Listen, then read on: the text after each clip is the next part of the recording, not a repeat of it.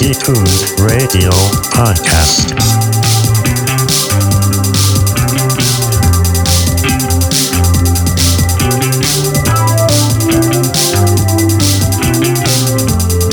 Yeah.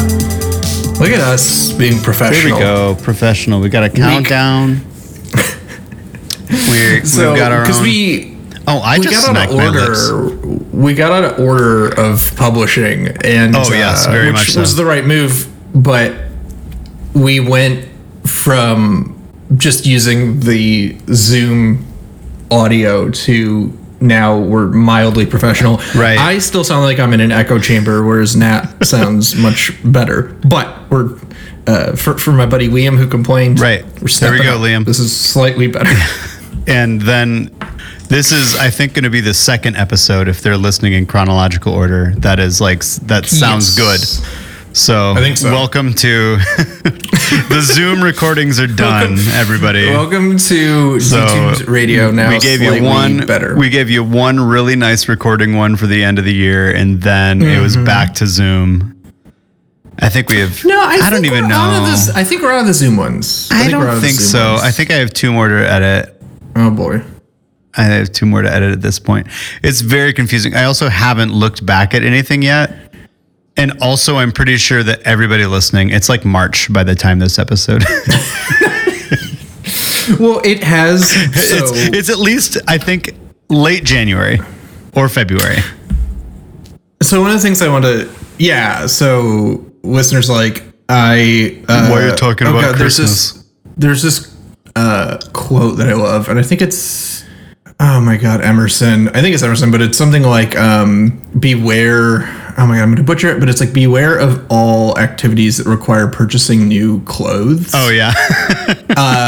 And I think I told this story on a previous podcast about the snowboard thing, but yeah, I really wanted to make sure, one, we super were into this, and then also I did want a backlog for weeks where we couldn't do it, and perfect example of, we intentionally took Christmas break. We took 2 weeks off here, but even then we didn't want to record and because no one's paying us yet. Not yet. Man, how embarrassing would it be if by the time this episode airs we have a sponsor? Casper Mattress is like, hey, what the heck? We're paying you. There's oh my God. Or Talkspace. Where's Talkspace? Get at us. There was about a 2-year span where I think 80% of what I bought was probably from podcast ads.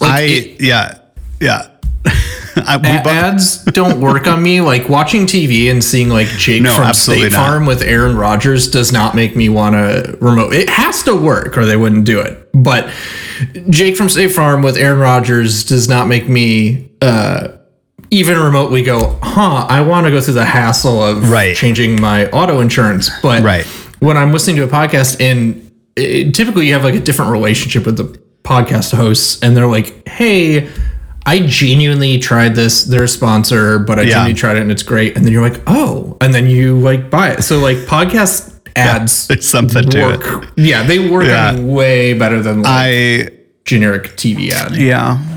We have a Casper mattress. Is it good? It's pretty good. But we bought it because I heard about it in a podcast. And I think we tried HelloFresh for a while because I heard about it on a podcast.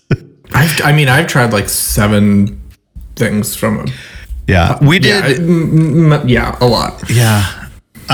So I actually don't listen to a lot of podcasts myself because I write for a job, and so I can't occupy the verbal part of my brain. And I tried one time because I worked at a factory, and just doing this base menial physical labor, I would go through podcasts. Oh, that's great for podcasts. Through my entire shift. I almost stopped listening to music when I worked because I just listen to podcasts. But now it's I might listen to every once in a while I might put on a podcast while I'm doing laundry. And in the morning, other than that, it's maybe on my day off, I'll listen to a couple episodes, or if I have a drive somewhere, usually I'll put on a podcast. But it was very unnerving the other day where I I put on an episode of How Did This Get Made? Oh, and, I love that show. And there was a Walmart commercial in it. Not even like a. I mean, not even. They got to recruit. Right? No, but like not even like Paul Scheer like getting on there, be like, all right, let me tell you about Walmart. Not like that. It was literally like a radio ad that they just dropped in the middle of this episode, and it was. There were a few of those on there that they had like the pre-recorded, like I think it was Walmart, Target, and like maybe an insurance thing. Also, like.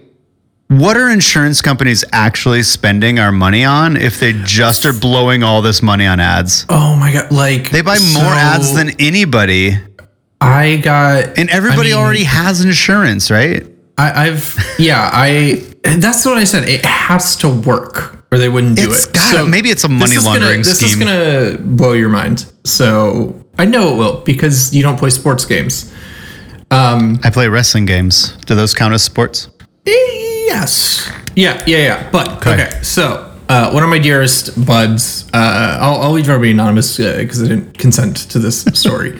But one of my dearest friends, we visited them over the holidays, and the family as a whole is extremely like everyone in Michigan is into sports, but this family is like it's their lifeblood. And the son, who's 11, he every year just and I've known him since he was like 4 or 5. Mm-hmm. Every year he just gets the fleet of EA Sports games for Christmas, and that's what he wants, and he loves them. Jeez, what a racket that is, huh? Yeah. Well, you just release the same game every year, and you get $60 a pop. So we're over there hanging out, socializing a little after Christmas, and he was bouncing between games, but he started the story mode on the newest Madden. Oh. And R.I.P. John Madden. Which those things, he did just pass. Him and Betty White. Those lost a real one.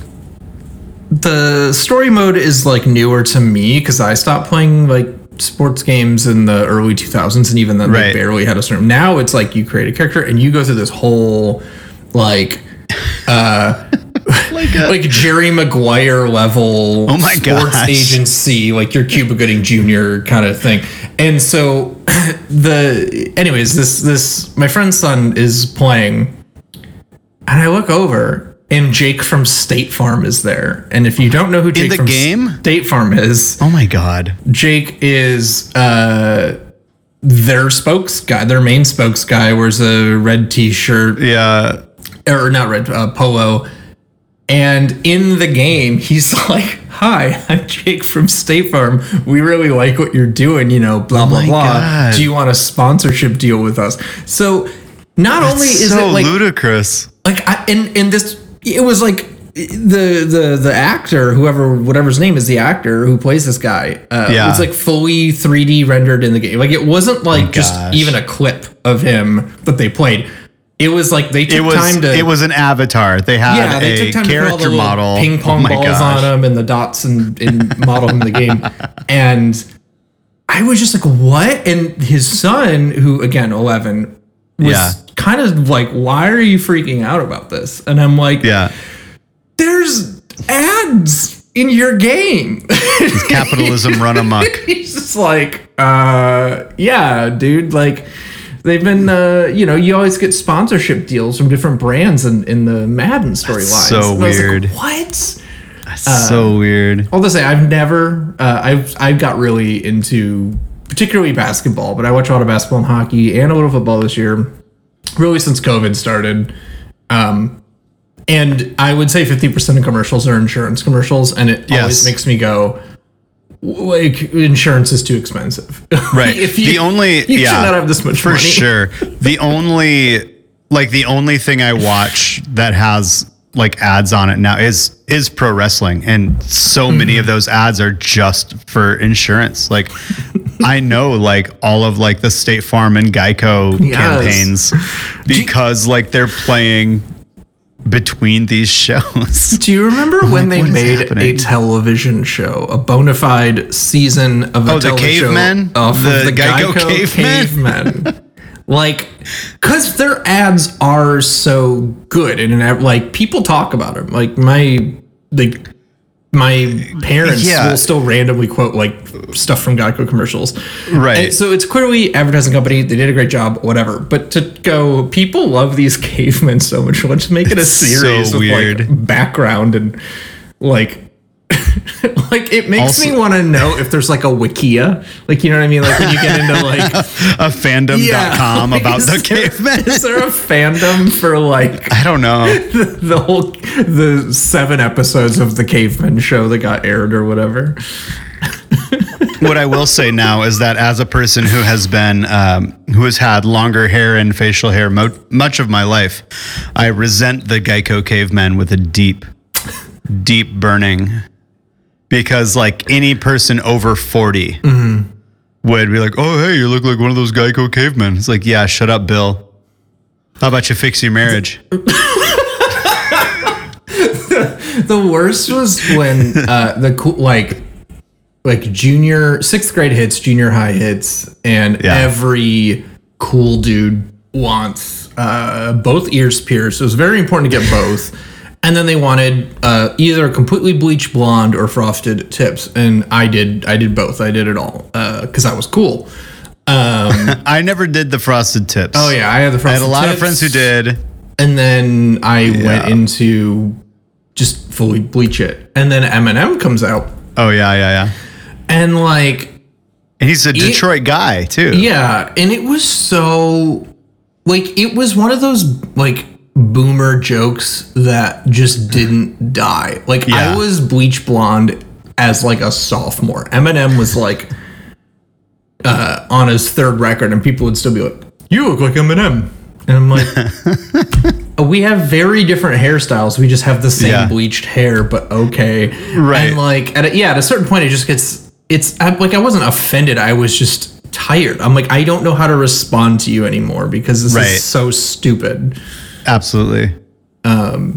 Yeah, I shudder to think, you know, I feel bad for anybody who's like a true ginger, how much commentary they must get on their, you know, hair and appearance, and just on Ed Sheeran. Yes, I've heard the jokes. Thank you. Yes, thank you. Oh my gosh. You mean just like ginger jokes in general? Just in general, yeah, just in general. I mean, it's like I have, you know, my name is Jesse, and I've been hearing Jesse's Girl my whole life. And it's a fine song, but number one, Rick Springfield spells it with an I, which is technically the girl spelling.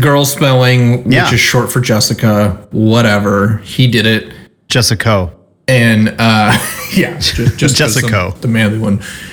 And so people would sing that to me, but like, again, people don't listen to lyrics, and so people would always go, like, sing it to me and kind of be like silly. And then especially when I started dating my wife, there were people, oh, you're gonna have it at the wedding, or you should have your best man sing it. That would be funny. And I'm like, God, no, like, he's like super horny for his best friend's like girlfriend. Like, that's like beyond. Oh no, sorry. You're thinking My Best Friend's Girl by the Cars at this point.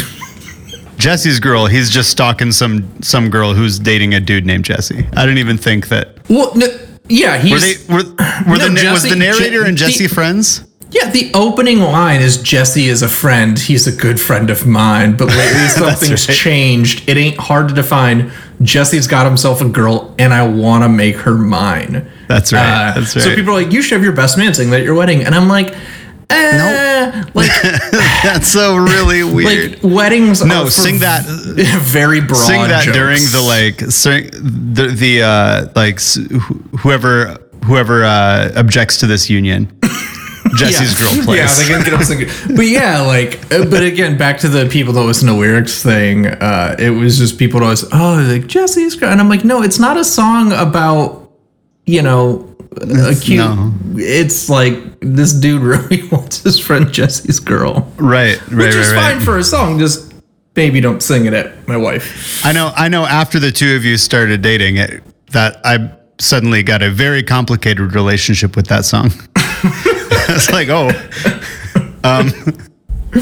this is weird. I don't, in fact. Let's just skip this song. What? Oh, you're bright now. You turned on a light. Oh, I'm sorry. No, it's fine. Clicked a button. I should not click buttons. Yeah. How was your? We've been meandering, but how was? We've been meandering it's been like a whole lot. 3 weeks since we recorded. I think so. How was your holiday? Yeah, it was good. My sister and her family came up from Albuquerque. They moved down there about 4-ish years ago. And she's got 4 kids now. And pregnant with her 5th. Wow. She said that her and her husband were talking about whether or not he'd get a vasectomy, and he's like, yeah, let's think about that. Let's look into it a little more. And then the next week she found out she was pregnant. Are there are there deep religious reasons, or is it just no. Okay. It's just no. They got pregnant with twins on their honeymoon. Oh, twins are thrown in the mix. Okay. Yeah. Okay. Started with twins on the honeymoon. That's rough. So she went from being a fiance to a mother of 2 in a year. Did you see recently the Pope said something? The Pope said something along the lines of couples that choose to remain childless and just get a pet are selfish or something. Oh, and I was like, it's a very Roman Catholic thing to say. I was like, so glad I don't listen to you, sir. We just offended all the Catholics listening. How dare you? Apparently he does not approve of our childless but cat owning lifestyle. He has, I believe, made allowances for contraceptives to stop the spread of STDs, which is a very good and common sense development that should have happened decades ago. Good for them. But better late than never. Anyways, so your sister came up. But no, yeah. So they came up, and it was, again, they live in Albuquerque. I'm assuming so they flew. No, they drive. What? They do it in 2 days. They just have the kids watch movies. Traveling with 4 kids. I will say, while pregnant. No, she's not that pregnant yet. You're don't have too much sympathy. Just no. I would just I would just shut down. I would be like, I think I'll just die now. Having flown to Washington with them when they still lived here, when they had the twins as babies, I think driving is easier than flying with kids. I believe that because we flew from every flight. Detroit. Yeah. I mean, flying from here to Detroit and back, it's a lot of people didn't go home last year because of COVID. Right. And a lot of people this year were trepidatious about going home, but went anyways, like us. And both flights were full of kids, but we happened to be surrounded by one or 2 families. So one mom and dad with 2 kids that were friends, and then another mom and dad with 3 kids, and all under the age of 6, all of them. Oh, yeah. And somehow Lauren and I got sandwiched in between, and just put them in a minivan with Moana; they'll be fine. I'll just say zero judgment from my part because being a parent is insanely hard. I will just say by the end of the flight, I was like, I could not do that. I was very much like those parents are going to pass out tonight, and because it was intense. A lot of passing, a lot of fixing iPads, a lot of switching seats. They kept having to switch seats around and kept apologizing to us, and I was like, no, it's you got kids, it's fine, I totally get it. In my day, you had a little, not even a Game Boy, one of those little, you buy them at the Osco Drug, and they have, the little LCD, a Game & Watch sort of deal. Things, you got, there's so many, and it's good until the batteries die, and then you have to throw it away, and that's all you get. Tiger or Games. A coloring page. Tiger Games. Tiger Games, that's right. I had, a Sonic one, and, a Double Dragon one, and... back then, I was like, this sucks, but it's all you had. It was all you had, yeah. It wasn't like You can either play Double Dragon or play, I never had a Game Boy. And so it was just, this is it, kid. Right. And so we should clear up for anybody who is listening who is not aware of the Tiger games. It's not like a Game Boy where you have a sprite you can move around. There are certain spots on the screen where a character can go, and you can move your character between these places as they avoid whatever predetermined obstacles are there. I had one with a dinosaur, and it was almost like a Space Invader type, where like you're a dinosaur avoiding asteroids or something like that. Like, so when you turn it on, because it's some sort of slide, and when you turn it on, the whole thing lights up, and you can see for a brief second every possible graphic in the game at once. And then so the way it works is it just lights up. I love that. It lights up different sections, so when you jump, it turns the light off on the character on the ground and turns the light on behind the character in the air. Jumping, and that's it's not like accurate gameplay. No, there's a lot of it was deaths. Man, I need to find those. I was even playing. I remember now, like I would even play those at home. Like not even just on like trips. I would play it at home sometimes. We had them in my room. Yeah, I never had a Game Boy. We had them in the car, and I played the Sonic one over and over and over, and it was just like, this sucks. But and also you needed to buy a different device for each game. It's not like you could take a cartridge out. It was just here are each thing, and then you have to. My gosh, I completely forgot about these. They weren't made to like even. They were made to be throwaway things you bought for $20 to keep your kid happy. They weren't made to be like. Man, were they that much? Were they that expensive? I don't know. I do remember them being the prizes on like Nickelodeon game shows all the time. Oh my god!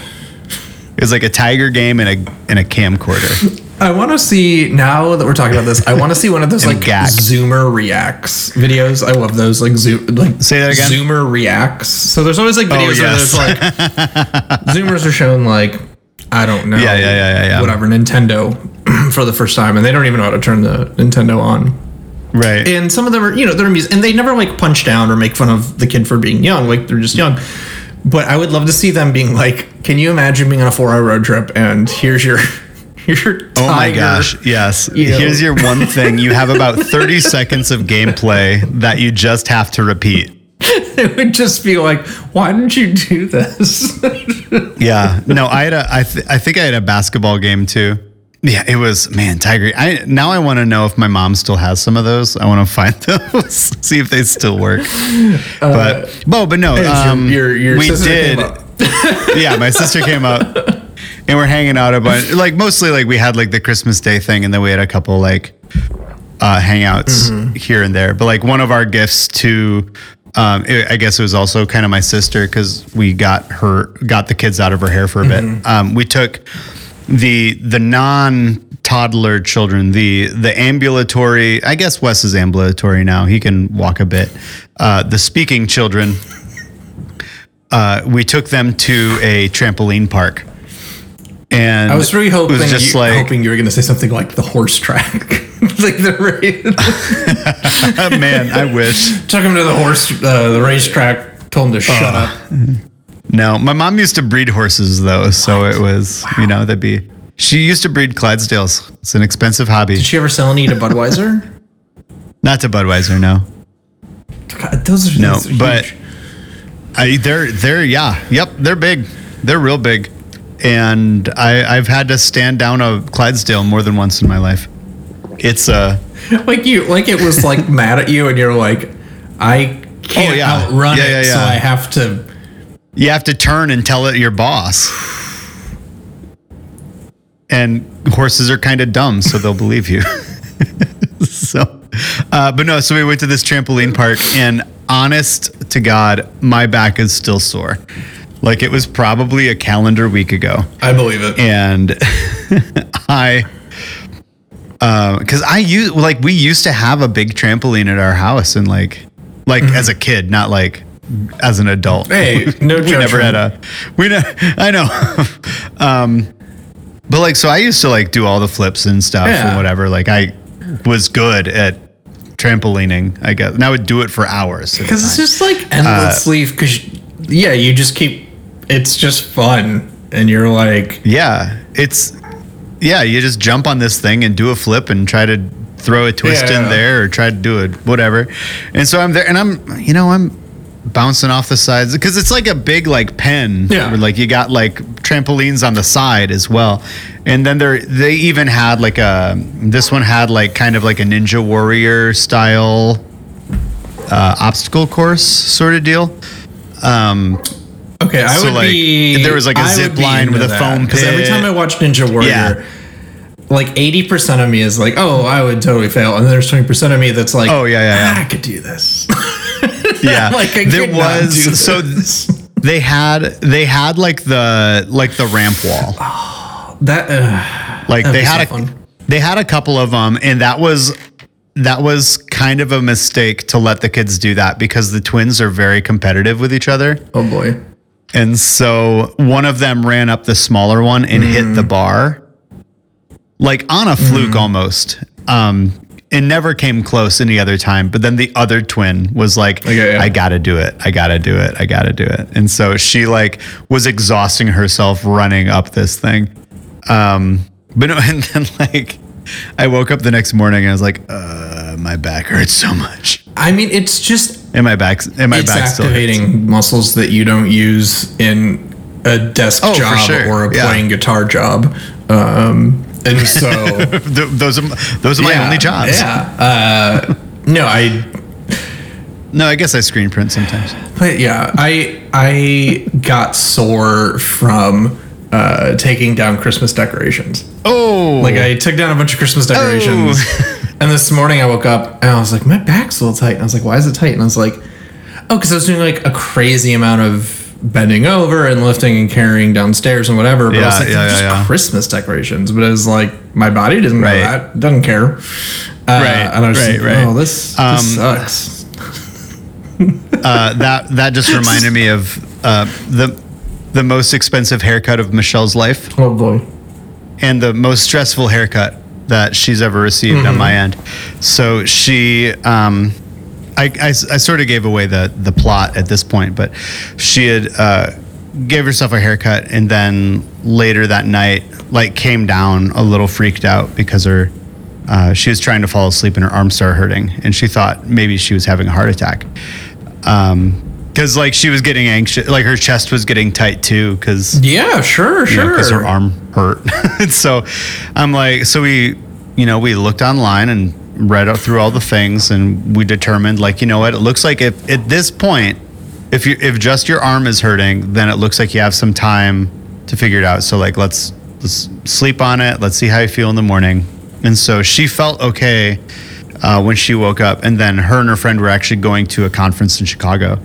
And she is getting there and her arms start hurting again, but then also she was getting clammy and like her breath was shortening and her chest was getting tight. And she's like, oh no, like we got to go to an ER. We got to go to an ER. And they ran all these tests, did everything, did the due diligence, and it was, nope, your arm was sore because you gave yourself a haircut. And then all the rest was from the anxiety of thinking you were having a heart attack.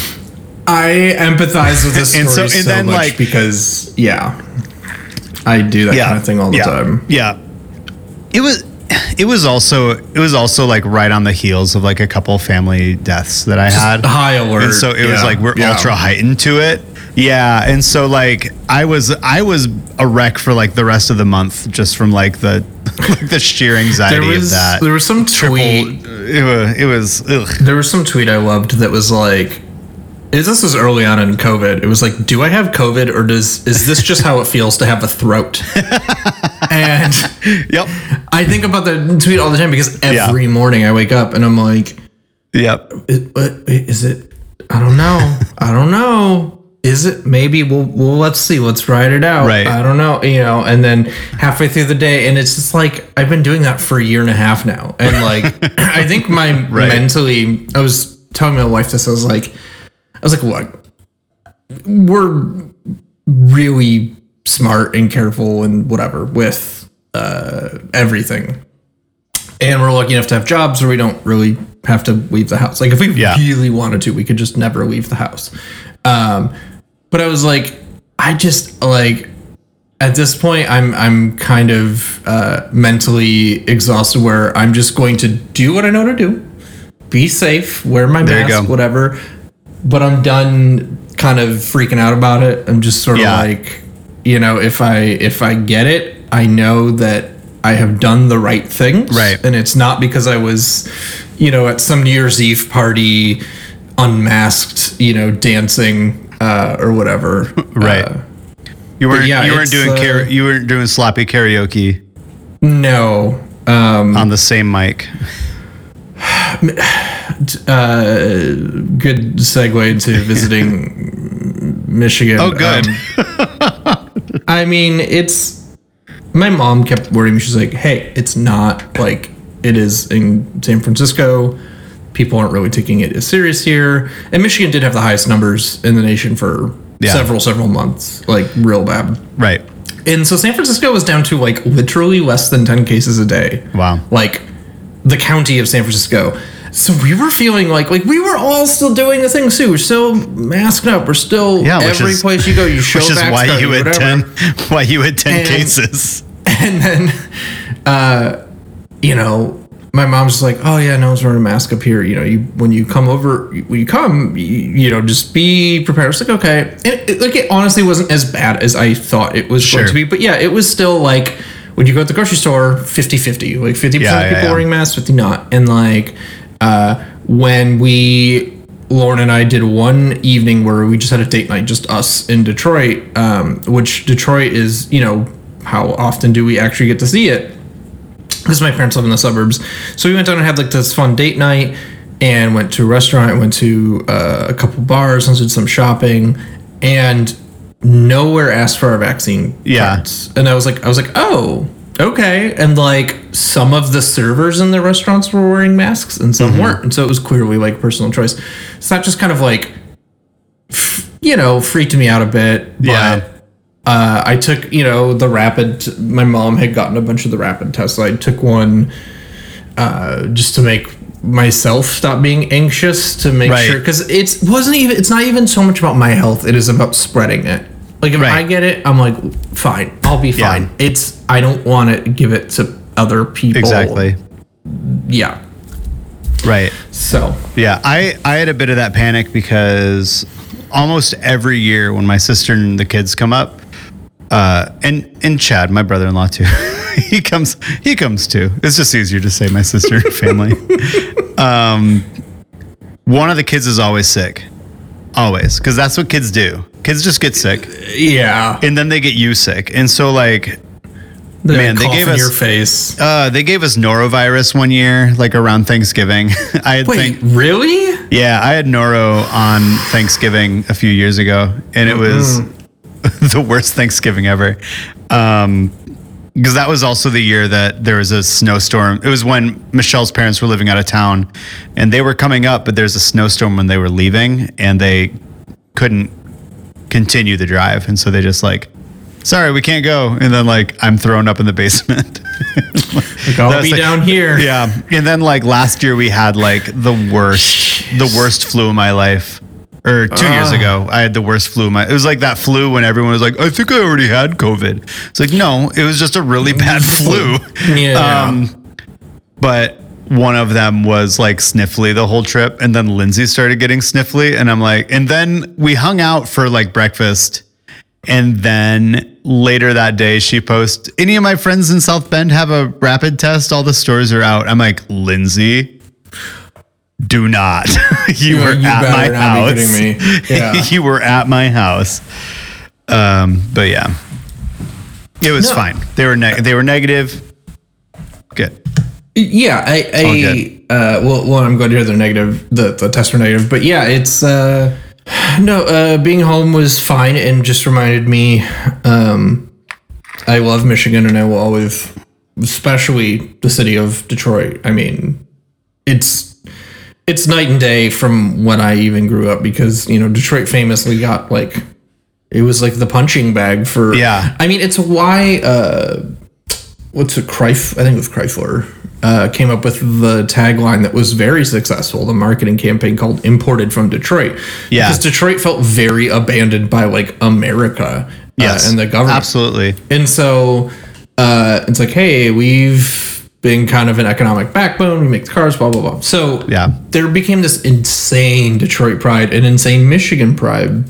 Yeah, and the city. I've watched it happen. Like it's been in the last like 15 years. Yeah, totally. And the city started to like rebound from one of the most famously corrupt mayors, Kwame Kilpatrick. That was a whole scandal. My gosh, he was terrible. Yeah, and so going down there and seeing areas where when I was a kid or a teen, my parents would be like, "Don't go here," and being like, "Oh, there's Jack White's Third Man Record store, and there's like." Jolly Pumpkin Brewery next to it, and a Filth and outdoor like clothing store and a John Varvatos. Like it's like, oh, this used to be the area where like you would just be like, oh no, you're gonna get murdered if you go down there. Right. And again, I was young when I heard a lot of that, so I don't know how much of that was just panic, but. It's radically changed, and so getting to see the city was amazing. But all that to say, it definitely reaffirmed that, like, I just don't particularly want to live here. I'm very glad where I am. Michigan is sort of an odd bird, culturally speaking. What do you mean by that? And I'm like 5 miles out of Michigan. I've spent a great deal of my life in Michigan myself, so I have a ton of friends, tons of family in there, but like it's just like the weird melting pot of like cool artsy people and like anarchist militias. It's like this is the strangest because like you have like Grand Rapids and Traverse City and Detroit. But then you have like the Michigan militia. Any time you get out of any city limit, it's just like this is. It really is. This is like almost like Arkansas backwoods. Yeah, there's points where so you're like, bizarre. Where are we? And then you're like, oh, we're just in the suburbs, and and that's common from us, right? Like, Orange County is famously very Republican, where LA is not. That's a kind of normal thing, but I don't know. It just feels heightened there. But I don't know of anybody living in the suburbs of Orange County who tried to kidnap the governor.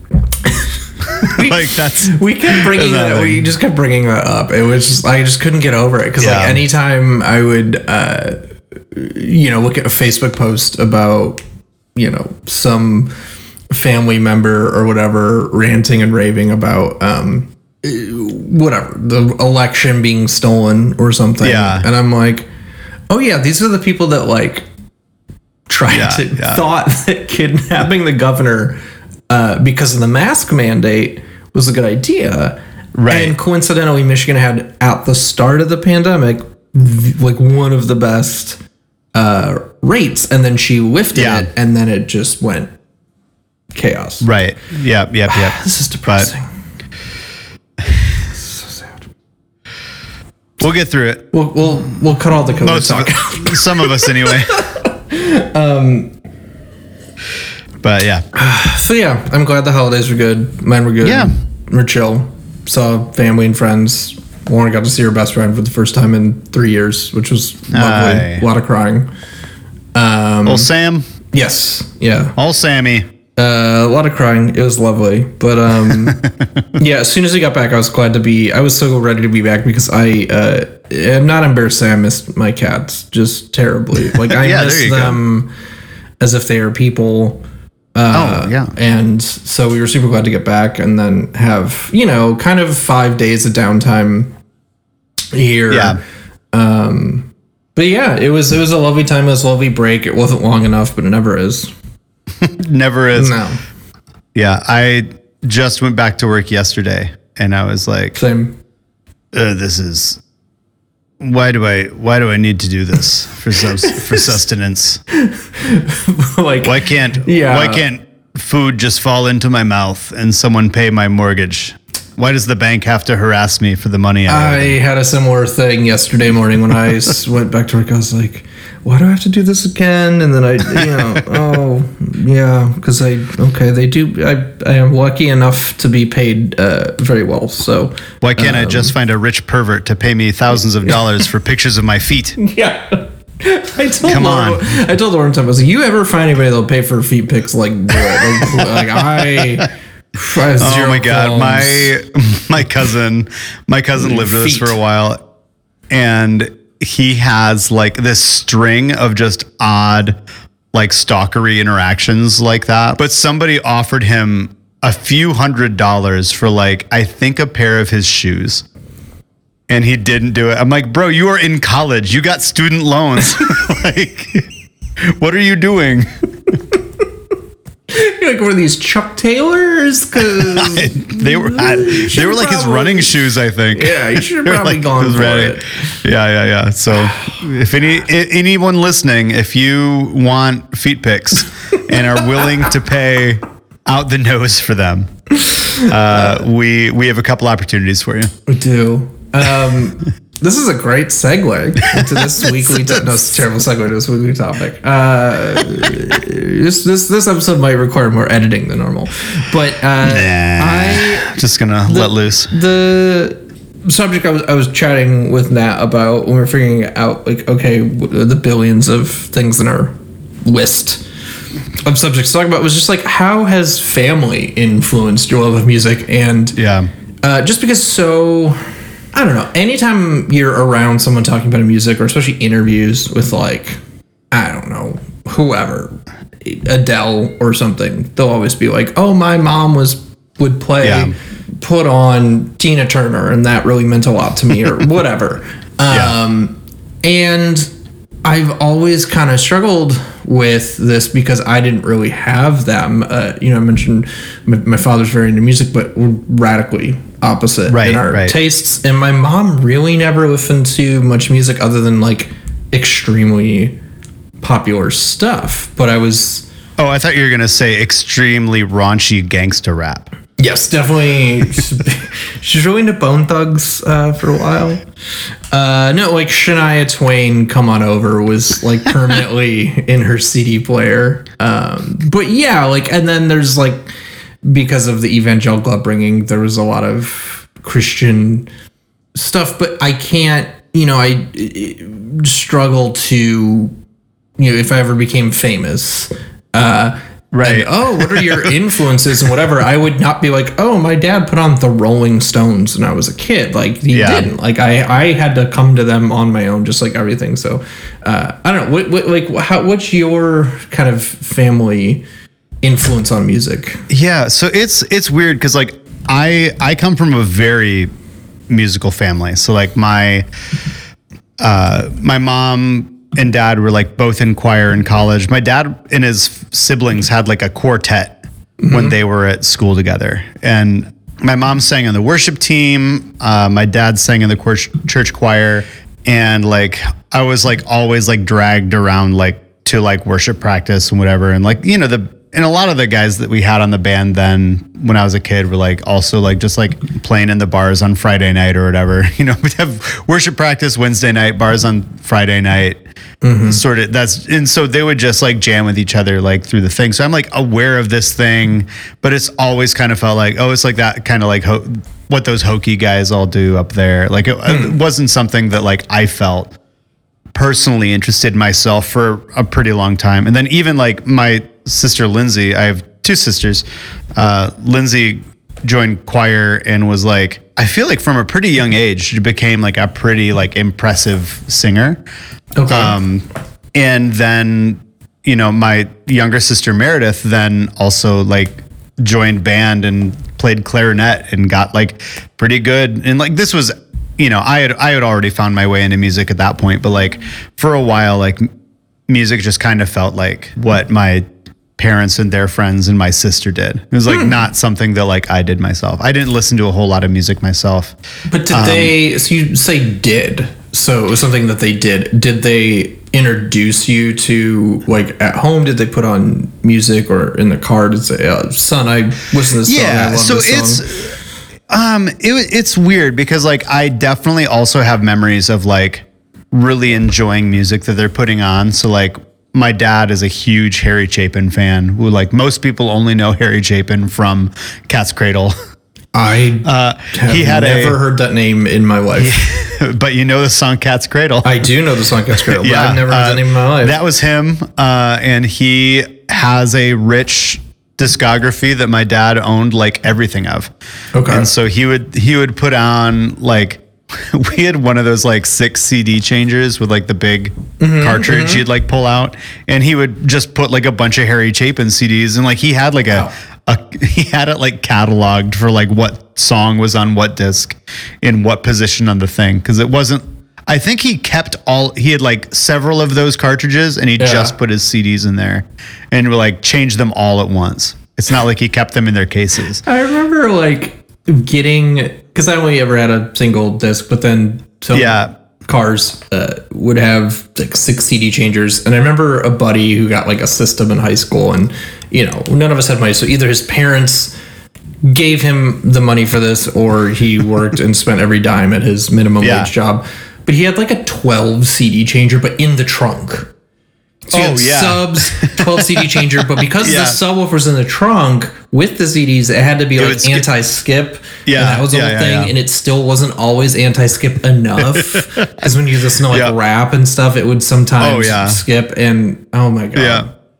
Anyway, the CD changers were just more hassle than they were ever worth. Right.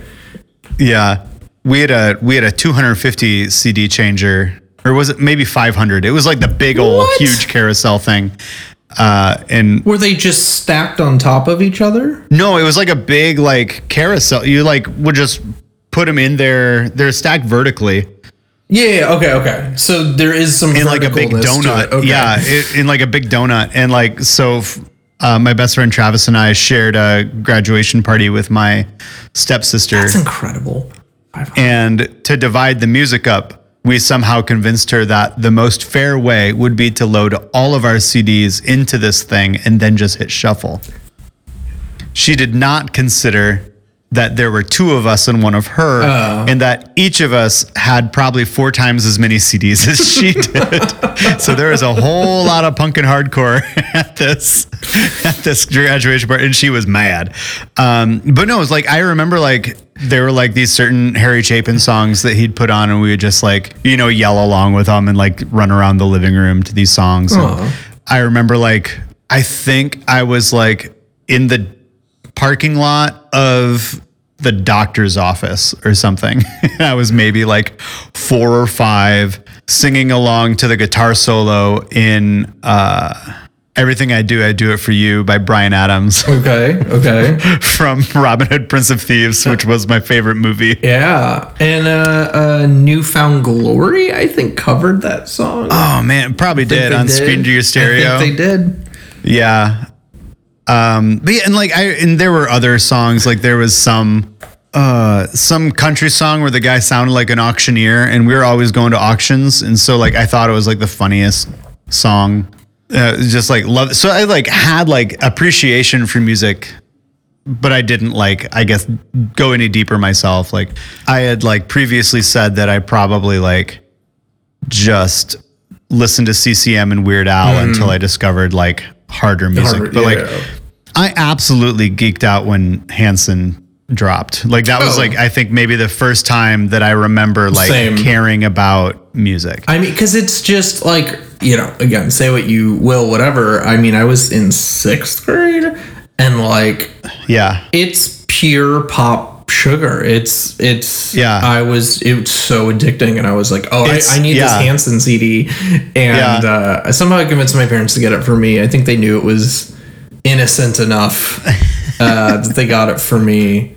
And then quickly I realized they're not going to put it out if he swears. I quickly realized it was very uncool to like Hanson, and got made fun of for it. But see, luckily I was in 5th grade, and so we didn't know that yet. But it's funny to think back, because like so much of my childhood was around music because my dad played in and out of bands. I mean, before I was born, he was very much in like they tried to do, they tried to make it. And so he was in a serious band before I was born. And then, like everybody, get older, have kids and stuff and go, okay, guess we're not making it. But he played guitar in church, and so I grew up with a lot of that. Yeah. And then they had friends in bands. I always just had friends in bands, and so they would always, the weekend, once, twice a month, we go to something somewhere where we would be seeing a friend's band play. And so from that, I knew I liked rock music. It was very 80s, early 90s rock. But okay, I like rock music. And my dad really, the biggest band back then was Petra. Oh, yeah. I don't know if you know, do you know Petra? Fort Wayne Zone. Okay. They're, I'm not a fan. I think my mom's still convinced. I think my mom's still convinced she's going to end up with the bassist. One of these days. I just like the tape, because the little ARM console thing of my parents' car had the tapes in it, they put on whatever they would listen to, and I would always want to put on Petra because it was it was the only thing I could even really sink my teeth into as a kid. And then when DC Talk came out with Free at Last, and I was 6, I think I was 6. I got obsessed with that record. Like, I had the Walkman, and I just listened to DC Talk's Free at Last over and over and over. And so then I became like, oh, I like rap, I like hip hop. And in the 90s too, like rap, just from Vanilla Ice and everything, like really permeated everywhere, including white suburban world. And so I was convinced for a while that like rap was what I was, oh, okay, I'm a rap guy now. But the problem with that is that there was no rap that I could listen to. Or I should say, no rap that my parents would let me listen to. KJ52 hadn't come out yet? I don't even know what that is. I think that's the one. He's a Christian rapper who did KJ. He did a song called, I think, Dear Marshall or something like that. It was an open letter to Eminem to use his influence more responsibly. These kids look up to you, man. Maybe don't cuss so much. I also forever to this day. That's the whole rap. Forever to this day, I remember when Will Smith came out in response to Eminem and said some lyric in one of his singles about not needing to cuss, and then when Eminem fired back and says Will Smith don't need to cuss in his albums, in his raps to sell records, and then we'll F him and F you too. It was just like hearing that as a kid who was like, maybe Will Smith has a point, maybe, and then like when Eminem just completely destroyed his arguments. Just the king of the edgelords. He is, and he like. I will point out. I will make the distinction now. Slim Shady, rather than Eminem, is the king of edgelords. Sure, because he was doing a character, which I was too young to really even understand that as a concept. He was just not that Eminem is to me a saint either. But.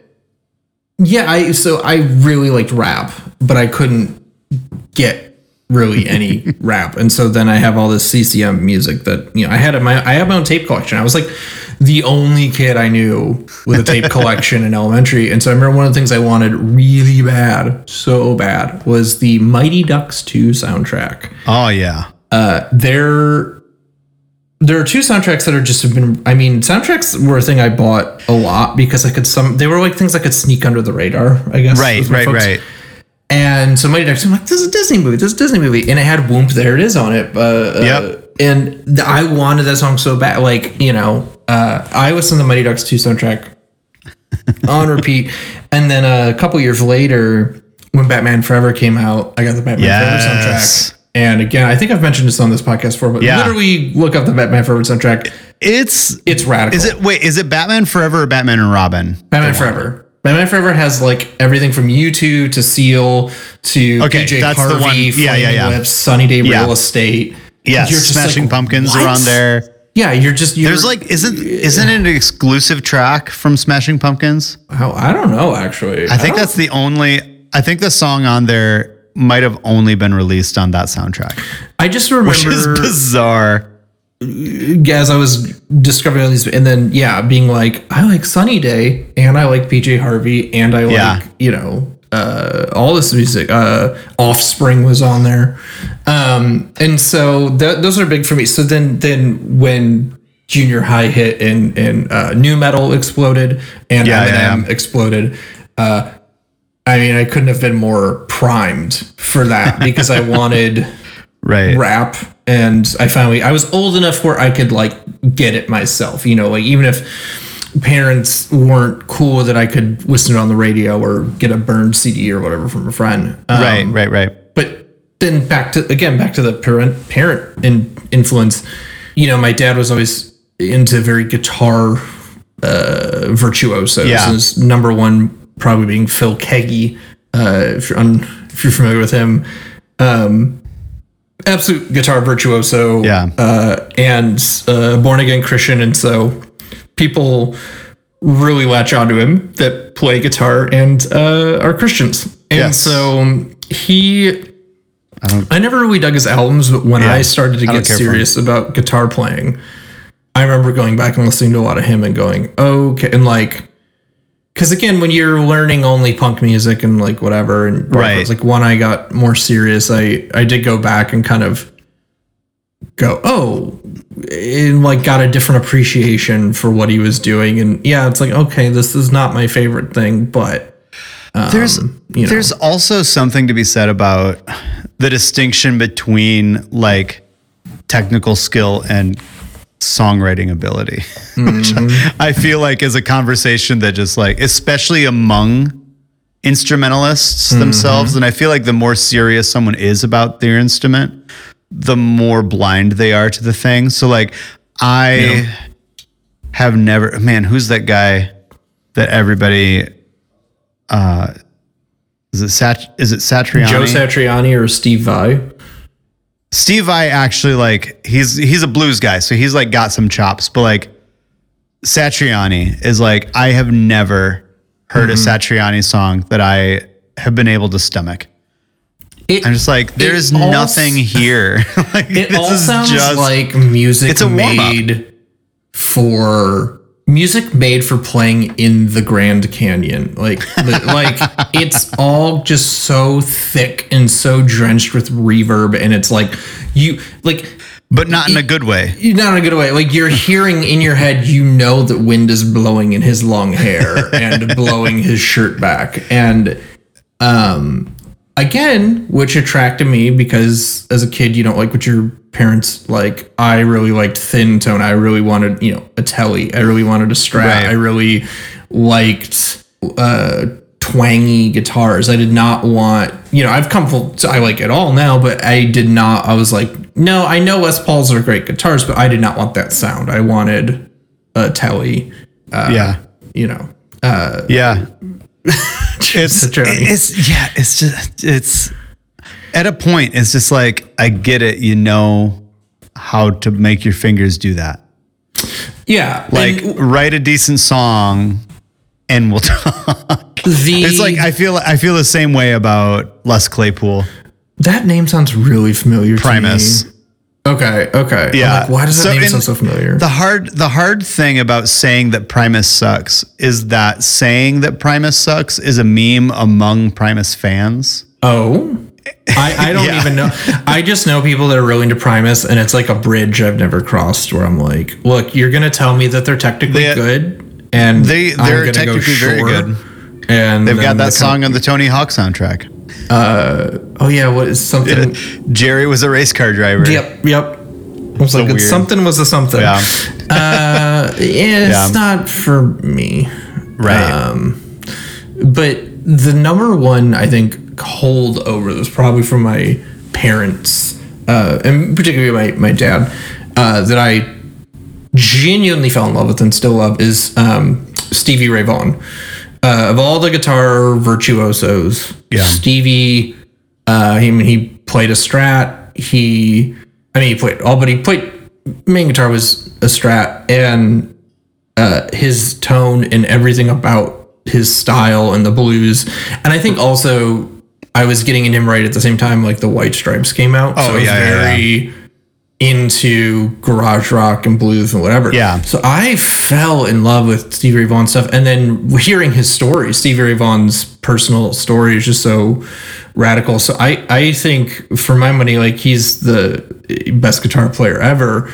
But that was, definitely a bonding point where my dad was sort of like, okay, I got you into this guy, this one guy I got you into. Okay, cool. There you go. Have you seen that video of Stevie Ray Vaughan playing a solo while his guitar tech changes a string around him?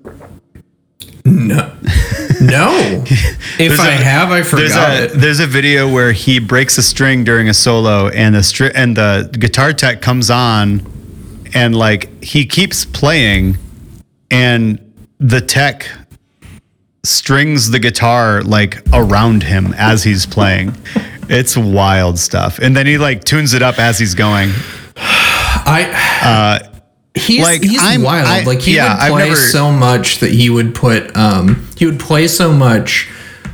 put super glue in the fronts of his fingers because his fingers were raw and he wanted to keep playing. And it's just it's obsessive. Yeah. No, I never got into SRV, but I like what I've heard from him a lot more than, Satriani or Vai or... Because he was playing good music and there were good songs in there. He actually wrote songs. Yeah. But go back to like family formation stuff. Probably the big thing that like actually was more formative was when my mom remarried. My stepdad had 2 daughters. One was my age, one was several years younger. And it was weird because like the older stepsister and my younger sister Lindsay were like best friends before they got married. So like that's like how they met. And so like we were just like hanging out as a family all the time, and he was very into like old classic rock stuff, and so in prog rock and stuff like that. So like he grew up in Boston like when Aerosmith was coming up. Like he flew to Ireland one time and flew back, and Aerosmith had gotten signed while he was gone, and Dream On was playing at JFK. And he's like, God, why is Aerosmith playing at the airport? Like, it's the weirdest thing. I think he was gone for like 6 months or something like that. I didn't know. So they're from Boston. Like I know nothing about them. Like they're not a band that I associate with the place. Like I do the White Stripes or right. Dr. Dre or whatever. No. Yeah, I didn't know until he told me. So, but like he had a box of records in the basement, and like stuff like Pink Floyd and The Who and some Alan Parsons Project and tons of Beatles stuff that like is all like scribbled and drawn on because he had it as a kid. Yeah. And then also like, had the stack of CDs that he had bought later in life and bought his favorite albums there. And so I just remember like going and getting like a record player working in the basement and just like going through the box, and he had some 8-tracks too, which had a big weird novelty factor to them at the time. That is one of the weirdest formats. Like absolutely. Tape makes sense. 8-track was like the bridge between vinyl and tape, and it was so inferior to tape in every conceivable way. Because the thought was that, well, wouldn't you want to skip around? Wouldn't you want to skip around the album? But like, sure, that could be convenient, but not if like the song is gonna fade out in the middle of it. I remember like big and unwieldy, and it was often like, they would often like fade out during like the single. Like I remember he had a Foreigner 8-track, and I was like, oh yeah, Cold as Ice, this is a great song, and like I put it in, and then like in the bridge, like as it's coming back out of the bridge back into the into the chorus, like the song fades out and you have to flip it over to continue. No, it goes on to the next track, but like it just like there's a volume dip. Oh, for whatever. I don't know why they put them in there, but like it would just drop in volume, but when it would switch, because the tracks didn't coordinate with the songs the way they do on a CD. Oh. It was just like a set, like this amount of time. And then you could just like jump in that amount of time, like 10 minutes or something. Oh. And so it was a weird thing, but I didn't know that. And then also part of that is like my stepsister and I are like in high school together, and like we're, you know, I'm discovering bands, she's discovering bands through other people. She was also like in band. She played flute and was in marching band and stuff. And so they're always, you know, her friends who are in jazz band are throwing people around. And there was some jazz concert where they discovered that the piano player in the jazz band could sing.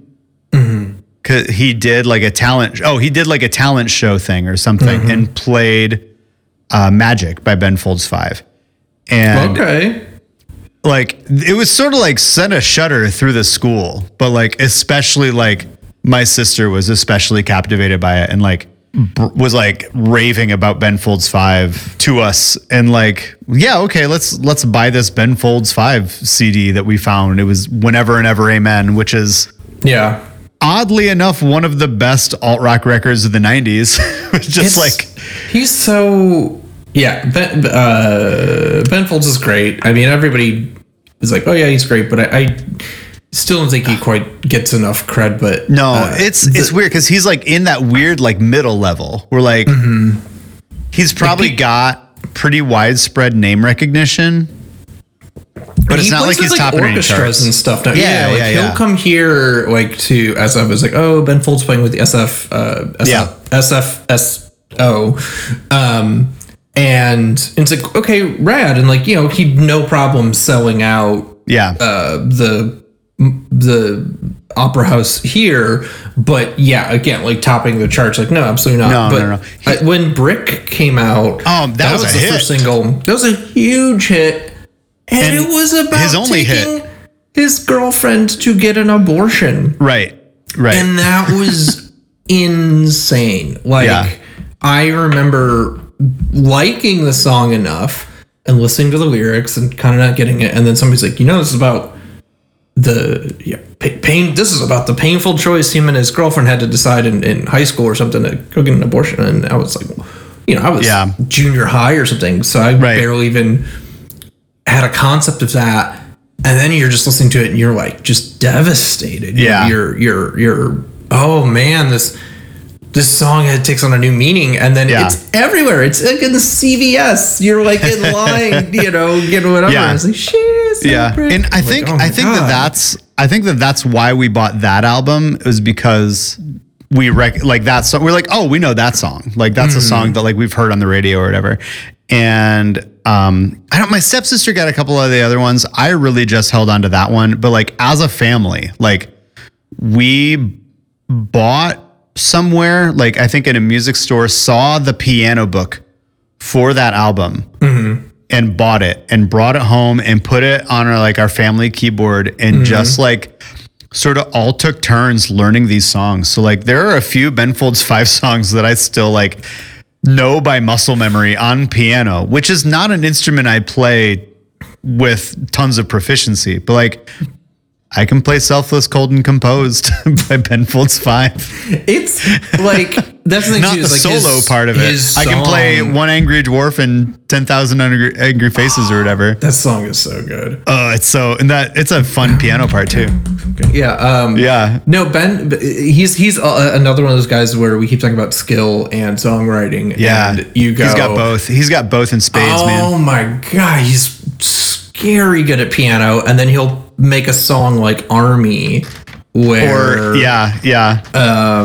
or even Rock in the Suburbs, which is just like a good song. It's just a goofy pop song, but it's about being a goofy pop song. It's about being like an angry white guy in the suburbs and not really being angry and not really having like a good outlet for it. He's radically talented. Anyways, this is not a Ben Folds episode. Yes, it is. Also, I will point out at this point that South Bend in the last 6 years celebrated our 150th anniversary from our founding, and Ben Folds played the thing. We got Ben Folds in. And the now does he have any ties to the area, or was it just hey? Okay. No, they just called him up. But then he and now Transportation Secretary Pete Buttigieg played a duet on piano. Is Pete Buttigieg from South Bend? Yeah, he is. He was our mayor. Okay, he was our mayor for 8 years. I know. I should know this. Also an incredibly talented musician. Someone made a joke during the whole Trump clown show about, look, I know all 8 members of the Wu-Tang Clan. I should not have to know more members of any administration.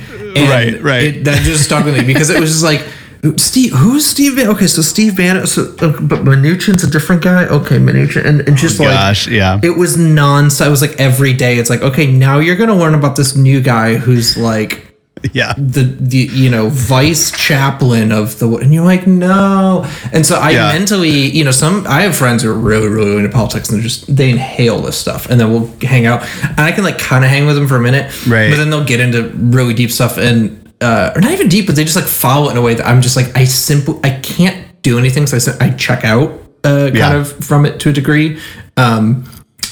Especially if I feel like, I can't do anything about it. And so, there's like a Wu-Tang Clan rule in my head, where if it's, as soon as it gets more than 8 people, I start. So Pete Buttigieg got, he got axed in my brain. Oh, I would think he'd be like Method Man. He's like the guy on the end. He came out here and did a fundraiser. Again, Bay Area, largely skews blue, skews Democrat, but he's not like a lefty like Bernie. And so he did this big fundraiser with a bunch of well-off Democrats at a wine cave. Oh, I remember that. That was a big. Yeah, and so everybody's like, "What's a wine cave?" And then overnight, everybody's like Googling wine cave, and it's a thing we have here. I guess. Yeah. All right. Wine caves. Wine caves. Pete Buttigieg, Ben Folds. I also remembered there was a night because I said my stepdad had like his big like tower of. It's like I want to see a Zoomer reacts to all of the different solutions that the market put out for CD storage.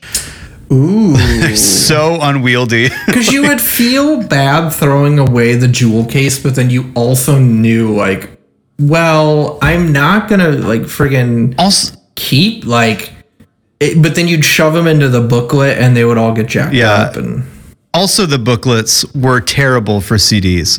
I've had to rebuy many of my favorite CDs because I kept them in one of those little portable booklets, and they just got chewed up. Yeah, but there was one night where, man, it was maybe freshman year, I think, where my parents would always do like every Friday night, they would just have a non-negotiable date night, and they would go out, and then one of us at least for Pizza Kids.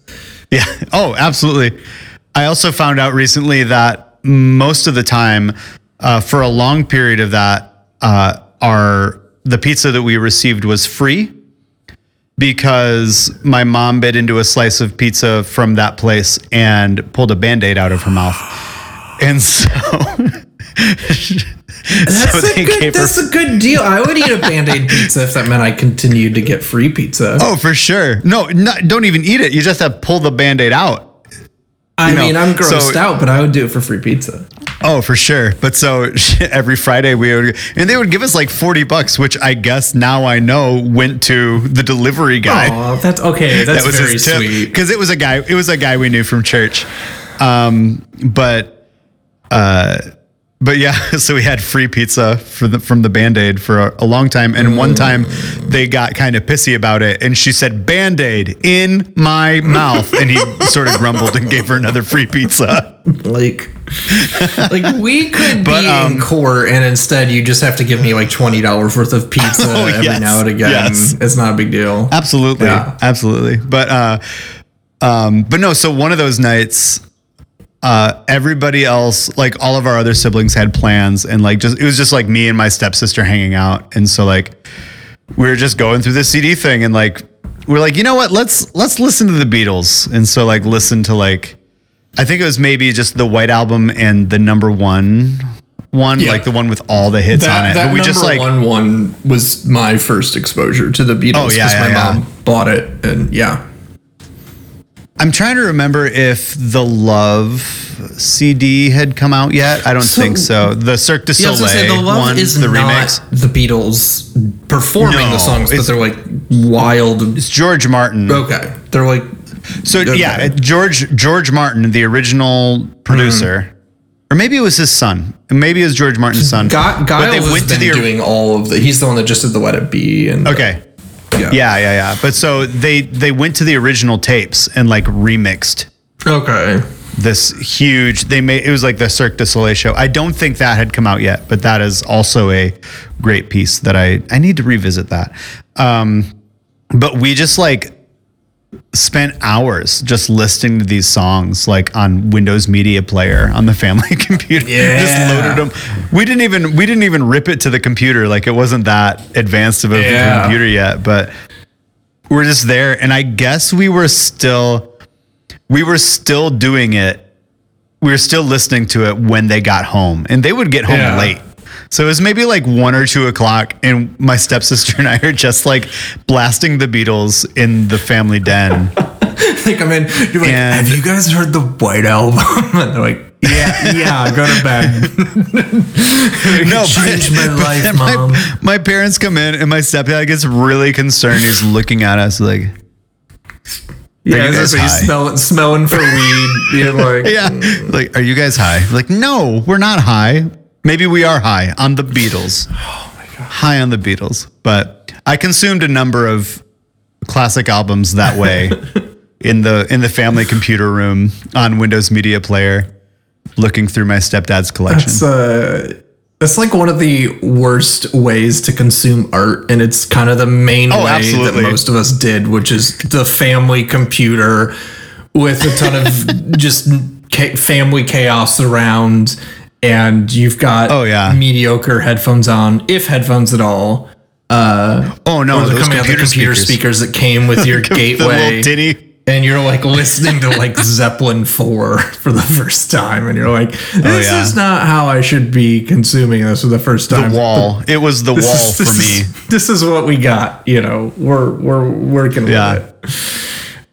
Yeah. With that said. Should we segue into our weekly picks?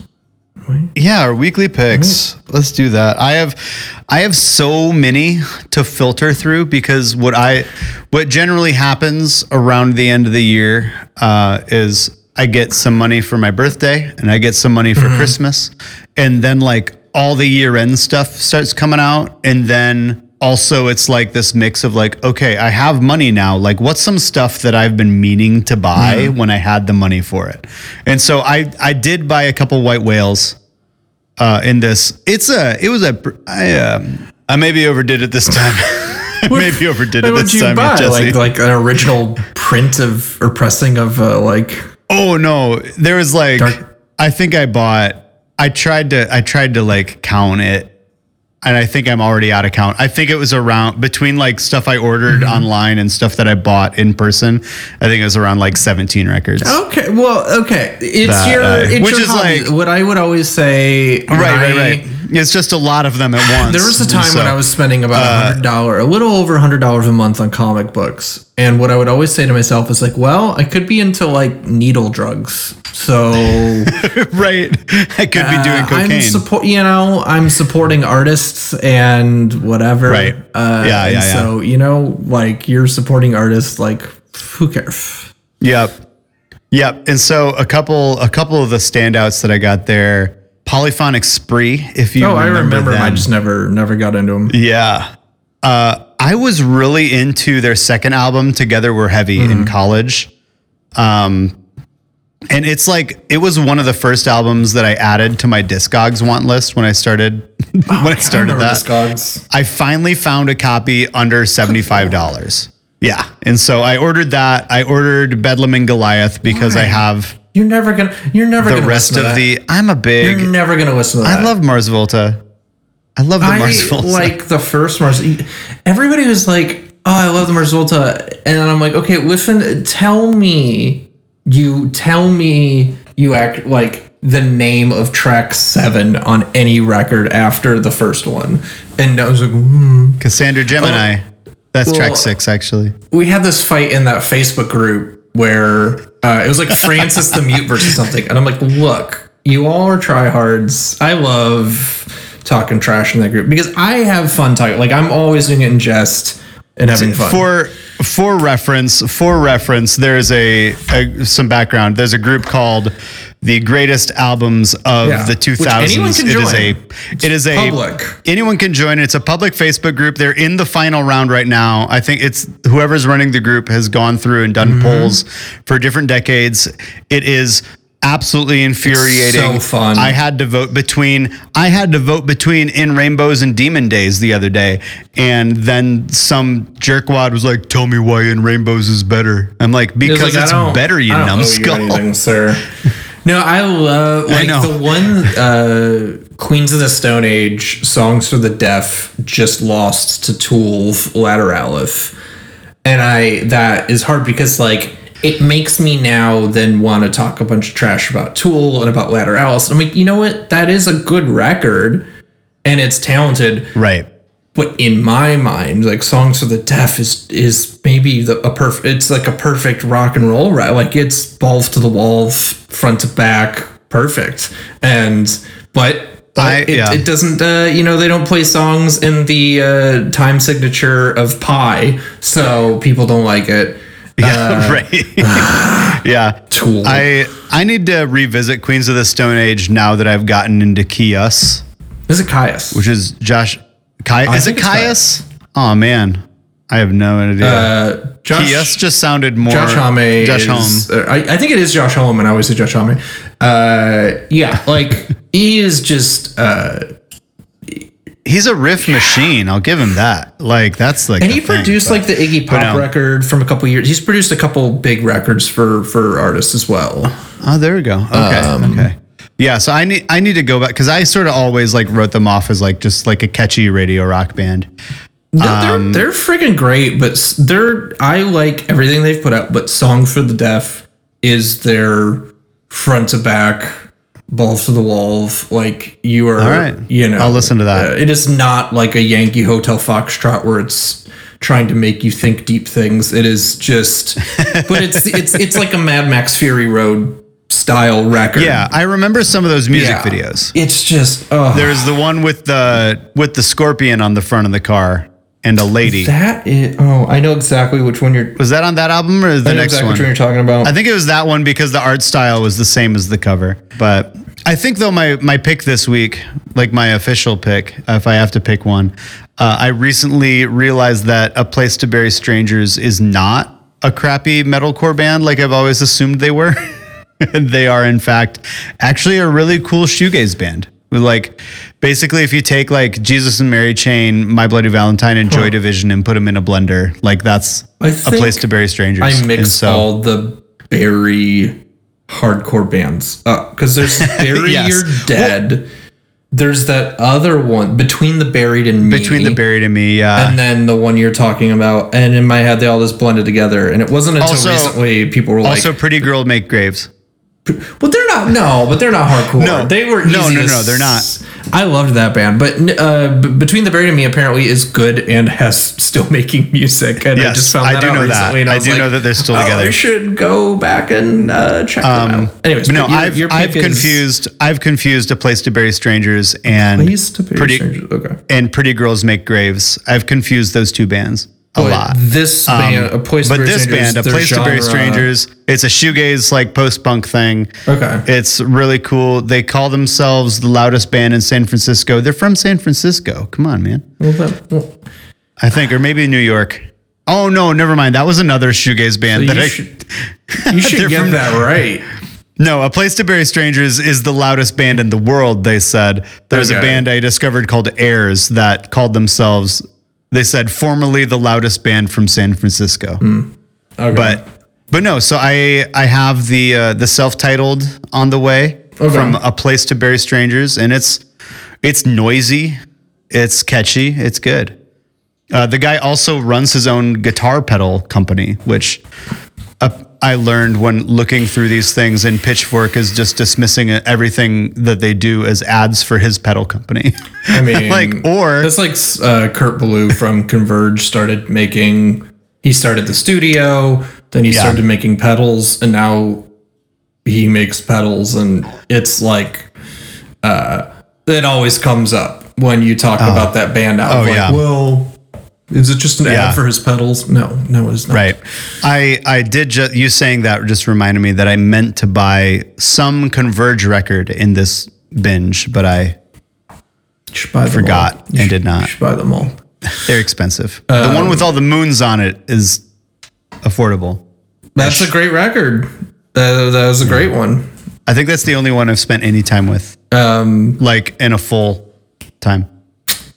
My picks. Yeah. I'm extremely mainstream. I'm gonna go with Silk Sonic. It is a damn delight. If you don't know what Silk Sonic is, it is Bruno Mars and Anderson .Paak doing a super duo. I don't know if super group is the right word. Super duo. It is. They have like Bootsy Collins kind of narrating it, which is perfect. If you like Bootsy Collins, if you like Sly and the Family Stone, if you like James Brown, give this like a record a listen. You cannot listen to this record and not smile. Right. You cannot have a bad time while listening to this record. And it's like 30 minutes, which I love. His records are always way too long. And I listened to the whole thing like twice this week, and I was just like glowing ear to ear. And the lyrics are like I was laughing last night of doing the dishes and listening to it, and I started laughing, and my wife was like, "Are you laughing at that line?" And I was like, "Yeah." And I can't even tell you what line it is now, but it was just very like funny. Like it's fun R&B, and so like if James Brown kind of stuff, it's there you go. But like more sexy, I guess, or more smoother. Okay, sure. Silk Sonic, it's great. I'm not a big Bruno Mars fan. I'm a big Anderson .Paak fan, but you can't go wrong with that record. It's called An Evening with Silk Sonic. Okay.